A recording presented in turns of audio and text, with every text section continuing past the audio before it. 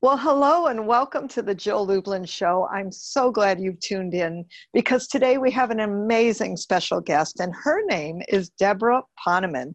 I'm pleased to call Debra both my friend, colleague, wonderful woman in the world. And I want to tell you how amazing she is because for over 40 years, Debra she's first of all a best-selling author. She's the founder of Yes to Success, and she shared her systems with tens of thousands of people around the world to create lives of success and abundance and deep happiness, self-love, and lasting self-fulfillment and inner fulfillment. Known as the mentor to the mentors, Debra's students have used her teachings to become mega successful entrepreneurs, renowned transformational leaders, and New York Times bestselling authors, millionaires and billionaires, even household names. But Debra feels her greatest accomplishment is not only that she has taught so many people how to live the dreams, but also to look in the mirror and love the person they are. Thank you, Debra, for being on the show. Thank you that I could look at you and love the person you are, because I just adore you, and I'm so honored to be on your show. Well, thank you. And it's an honor to have you here. And I know you teach principles on how to create a successful life. I've seen your students go on to huge accomplishments. And let me just ask you, what's your definition of success? You know, it's so funny because you would think that that would be the easiest question for me to answer because I've been teaching Yes to Success for 40 years. But the truth is, I know what success isn't. And success isn't a big house and a fancy car and enough money to go on vacations, because having taught this for 40 years, I see that when people strive for those things, more often than not, when they get them and they haven't done the inner work and they haven't created inner success and they can't look at the mirror and love the person that they see, they get the big, beautiful house and they walk into it. And it's like one of those movie sets. There's nothing on the other side because the house doesn't fill the emptiness that they still feel. I love one of the definitions of success. So I say, don't expect if you get those things, the corner office, the raise, the whatever it is, that it is going to make you ultimately happy. And that's no big secret. We look at the movie stars and the masters of business and the rock stars, and they get everything they thought they wanted, and then they kill themselves because it is such a huge lie. But what I believe that success is use your talents, use the talents that God gave you, and create something great in your life that contributes to other people, because there is nothing that increases that oxytocin like doing something that enhances somebody else's life, like you talk about in your book, The Profit of Kindness. That is what gives you the feeling of true success. And just pick something great to do and do it. And great for one person might be to open a donut shop, and great for another person might be to develop the technology that lands a man on Mars or a woman on Mars. But it's not so much the goal, but it's the journey. The great Earl Nightingale once said that success is picking something. It's the success is the progressive realization of a worthy idea or goal. He doesn't say it's when you get to the worthy idea or goal. It's the journey. It's a progressive realization, because the truth is, Jill, you might as well enjoy the journey, because you don't know if you're going to wake up tomorrow morning. There is not one person who can guarantee that. So if you're waiting just to be happy for the moment that you reach the goal, what a sad life that will be. So every day, pick mini goals, celebrate when you reach those mini goals, and use those talents so you don't lie on your deathbed saying, I wish I had. I love that. It is great advice. And I'm just curious, were you always successful? Well, I have definitely had what other people might look at as failures. I just don't happen to look at them as failures. whatever happens in my life, whether it looks good or it looks bad, I always give thanks. I always say, thank you, God, which is the God of your understanding, even if it's painful, because I absolutely know that there's no such thing as failure. You learn how not to do it next time. And also it makes you stop and reevaluate. And oftentimes, yeah, you might have been going towards that goal, but you might have been going towards the wrong goal. And when you have what seems like a failure, it stops you in your tracks. And then you can course correct and go towards the goal that you're really meant to go to. So have I been successful? In my estimation, I've always been successful. In somebody else's estimation, maybe not. But the truth is that we stop ourselves from going for our dreams because we're afraid of failure. Failure in whose eyes? You know what failure is to most people? Looking bad in front of somebody else. And because we think that people are watching us, I hate to break the news to you, you're not that important to anybody. They're not waiting to see whether you're going to succeed or fail. And here you do, you stop yourself. What would you do if you knew that nobody was watching? What would you do in your life if you just did it for yourself and not the approval of people because they're not watching you? They're too busy worrying about what other people are thinking about them to think about you. So, and also, of course, my favorite expression, what would you do if you absolutely knew you couldn't fail? Because the truth is, you can't, because you never do. You just learn a way not to do it next time. Well, I think that's really inspiring for people because that fear of failure, or I see people a lot in that perfection trap, like I can't do it because it's not perfect yet, or I haven't figured it all out. It's just go start the dance, right? And you learn along the way.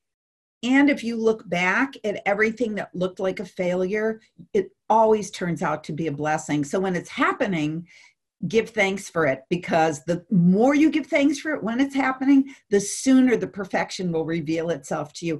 I mean, for example, my husband and I, my former husband, still my darling friend. It's just that the marriage part of our friendship was over. So we're still great friends, but we lost a huge amount of money, which in something that turned out to be a Ponzi scheme. Everybody else was like, oh my gosh, as if it were the end of the world. The truth is, I wouldn't be sitting here today if that didn't happen. Because as you know, I started my company in 1980 and it became hugely successful. I stopped my company in order to be a mom at home, and I stayed home with my kids for about 20 years. And then when the 20 years were up and I really should get back to teaching and speaking around the world, I didn't have to because we had so much money. And I kept trying to inspire myself to get out on the speaking circuit again, but it's hard when you don't really have to work. So I think there are a lot of lessons there. And one is when we did lose that money and it was like, oh, now I got to go make some. I give thanks every day that happened, because I knew I could make it again, but I was too lazy to do it when it was just, I didn't have to go out. And then I did. And thank you, God, for taking that money away. Wow. I love the fact of how much you give thanks, even in what would seem to most people disastrous, right? And I would love to, if you could share one or two principles about success that people can implement right now, what would they be? Well, I will share with you my favorite one that I learned from one of my favorite teachers, and his name was Daniel Poneman, also known as my son, who you know because you interviewed him in your book, Profit of Kindness. And I'm going to make a long story short, but I want to include the salient points. Daniel was born loving basketball. Must have been some past life because he was shooting hoops before he could even walk. His 5th birthday party, all the other kids were at Chuck E. Cheese. He insisted his be at Michael Jordan's restaurant. I love that. And when he was a freshman, he made the A team, but white boys decidedly cannot jump, and he was one of the only white kids on his team, so he never got a minute of playing time. But he noticed when he would go, we lived in Chicago, so he went to all of the games with the team, and he noticed that he had an eye for talent. So he started a website, ChicagoHighSchoolBasketball.com, and when he was 16, he became famous for having an eye for talent and being able to scout high school players for college coaches. And when he was 16, there was a full-page article about him in Sports Illustrated, Why College Hoops Coaches Seek the Advice of a 16-year-old Scout. But here's the principle. So Daniel, he's a mensch, he is just a good person. And he was getting a lot of people scholarships by writing up about them on his website, but he realized it was too slow. And also the Division I kids really didn't need his help. It was the Division II kids that would go to junior colleges needed his help. So he decided to put on basketball showcases, invite a bunch of coaches and watch the kids play. Okay, so he started, we never discourage our kids, whatever their dream is. We will not be the discouragement committee. If God gives them that impulse to start something, we say, you go for it. And if it doesn't work out, it's their lesson to learn. It's not for me to stop them with my, imprints from what I think is going to be successful or not. I don't have an idea, because it's all based on false beliefs that we've garnered from our whole life. So anyway. You mean, wait a sec, parents don't have crystal balls? Is that what you're saying? Well, and it's funny because we think we do. But I always raise my kids, when they would come to me for advice, I'd always say, well, what do you think? Because if we give them all the answers, they don't exercise that muscle of being independent thinkers. But anyway, so back to the story. Daniel puts on his first showcase, 10 coaches and 30 kids. And he was very proud of that. And the next year he did it again. And there were about 30 coaches and about 60 kids. Well, in the last 10 years, his last showcase had 350 kids and about 150 coaches. And to date, he's generated over $50 million from his showcases in college scholarship money for kids in the inner city of Chicago. So, wow. Now, where does the principle of success come in? So Daniel and he was living on our couch because he would not take a penny for himself, because he started this nonprofit and he raised money mostly for my friends. And I'm sure you donated. And he started this nonprofit so that the kids could come to the showcases for free. All right. Because kids could be in showcases, but it was $150, which most of those kids did not have. Right. So, but one day I say to Daniel, honey, I love what you're doing. However, don't you think you could make some money for yourself? And he said to me, and here's the principle, Mom, don't worry about it. I'm building relationship capital. Relationship capital. That's a success principle, yes? Absolutely. And I said, and what exactly is relationship capital? He says, when you do something for people without any thought of return, just because you want to lift them up, just because you want to help them out, it will always come back. So the end of the story is, then I go back a few months later, maybe a year later, Daniel, maybe a little money, goes, Mom, you just have to trust me. I'm building relationship capital. Long story short, about a year after that, he decides that he wants to make a movie on basketball in Chicago.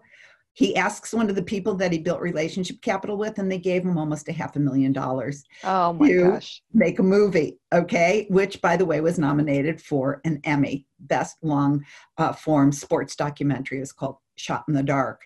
A few years after that, he realizes, yes, he probably should make some money, and he decides he wants to start his own professional sports agency. And somebody that he built relationship capital with gave him millions of dollars to start his own sports agency. It's called Beyond Athlete Management, beyond.am. And he has 8 or 10 agents working for him. They're all twice his age. He's now 28. He's only 28. And, but because he built that relationship capital, he also built relationship capital with kids that then went on to be in the NBA, who fly him in their private jet to watch them play and, ply him with caviar and champagne. So relationship capital, I'll say one other thing about it. When I said to him, Daniel, I love that concept. Thank you for teaching it to me. He said to me, Mom, you're welcome, but I learned it from you. And I said, what do you mean you learned it from me? He says, because in your seminar, you teach to treat everybody as the most important person in the world. You taught me that the person in front of you is the most important person in the world, and don't be looking around the room for somebody more important to talk to. And I always lived that. I always treated the person in front of me as the most important person in the world, no matter their age, their race, their gender, their socioeconomic place in society. They were always the most important person in the world. And it's just another way of building relationship capital. You are amazing. Debra, every time I talk to you, I'm learning something. I know you have an amazing seminar. Will you actually, is there just any last thoughts before you let people know how to get a hold of you? Yes, I do have a last thought that is on the same theme. And it's actually at the beginning when we talked about what a success. I almost said it then, but I'm going to say it now. The universe never gives you a desire without giving you everything you need to fulfill that desire.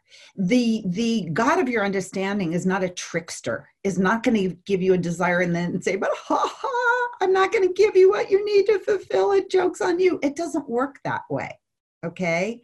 However, there is a little bit of a caveat, and I learned this from a dear friend of mine named Terry, who learned it when she was in AA. And that is, when you ask God for something, you will get only one of three answers: yes, not yet, or I love you too much to give that to you. There is something better on the way. Now that can help anybody feel good about anything that comes down the pike, right? Yes. And that's what I find about you, is that level of enthusiasm. The power of who you are always speaks volumes. And I know that everybody, always feels that in your presence. And I know that people watching this would probably want to be in your presence and everything that you offer. Well, please let them know how they can find you, and what you might have to give away would be wonderful. Yeah. Well, the best point of entry would be, I wrote an ebook. I think you know this, Jill, that I was about to have a book published by a New York publisher, and I gave it all up to be a mom at home. That's another part of my story, because I teach people to follow their heart. So how could I not follow my heart when my heart was with my baby? So I gave up having my book published. But people say, when are you going to write a book? So I wrote an ebook. And what I did is I took all of the most salient success principles that I teach, and I put it in a 40-page ebook. And it's called The 5 Secrets to a Life of True Success. And it is excellent. And it is free for your listeners at yes2success.com. And it's yes2, T-O, not the number, yes2success.com/ebook. No dash, just ebook. And that's my gift to you. Oh, thank you. So this is Debra Poneman. I'm sure you've enjoyed our short time together, and you could talk to her and listen to her for hours. Take her seminars, get involved with anything Debra does, because what she does is teaches you that formula for yes to success in your life. So thank you, Debra, for being here today. I appreciate you. And I appreciate you and everything you have contributed to so many people's lives in so many ways. You're one of my favorite people on the planet. Oh, bless your heart. Thank you. And thank you, everyone, for tuning in. It's been a pleasure and honor to serve you. Go check out JillLublin.com. Lots of great stuff to play in so that your message gets out. And I want to invite you to practice a conscious act of kindness every single day. Bye for now.